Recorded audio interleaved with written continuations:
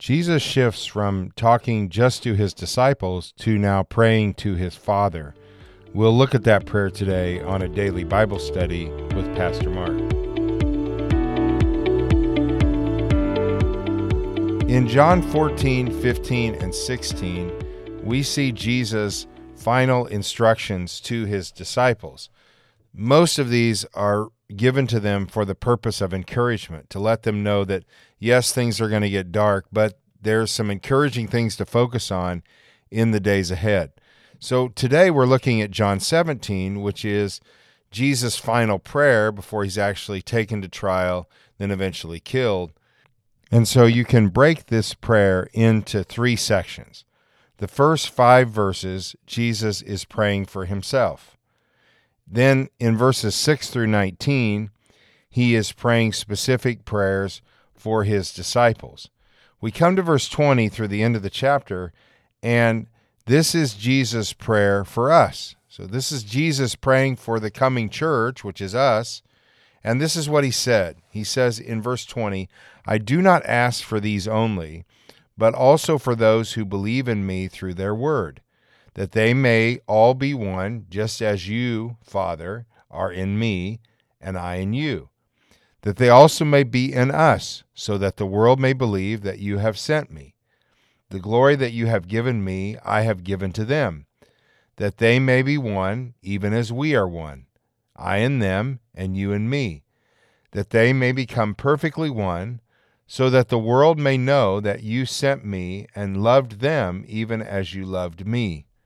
Father, I desire that they also, whom you have given me, may be with me where I am, to see my glory, that you have given me because you loved me before the foundation of the world. O righteous Father, even though the world does not know you, I know you, and these know that you have sent me. I made known to them your name, and I will continue to make it known, that the love with which you have loved me may be in them, and I in them."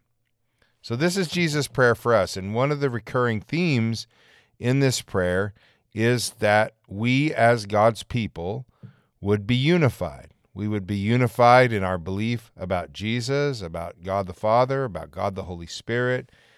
And the reason why he's praying for this is because there is tremendous power where there is unity behind Christ. And if people are submissive to the Word of God and they're unified behind Christ, there begins to become this incredible change in people's lives. And as this change comes, it's not a change that can be attributed to working harder or some earthly principle, maybe some self-discipline. It comes through a surrender to God and his will, a belief that Jesus was the Son of God, an allowing of the Holy Spirit to indwell them and control them. And so it makes a difference in their life. And consequently, this is an attraction to the outside world. It causes the outside world to notice that these people are different.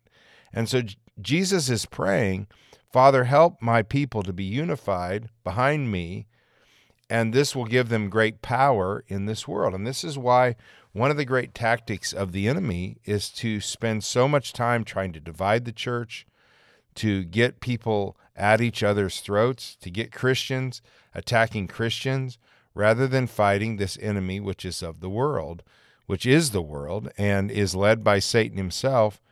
And that's a great challenge for us. So let's not make our friends our enemies. And we have this terrible pattern of this in our culture. We even do it ourselves. We have people that are close to us and love us deeply, and yet we can find the one thing wrong with them, and this causes division. In the essentials, we should have unity. In non-essentials, we should have liberty, but in all things, we should show charity. And I pray that God would unify his church to see this bigger picture, and that as a unified group, we would glorify God in the way that we care for one another and treat one another.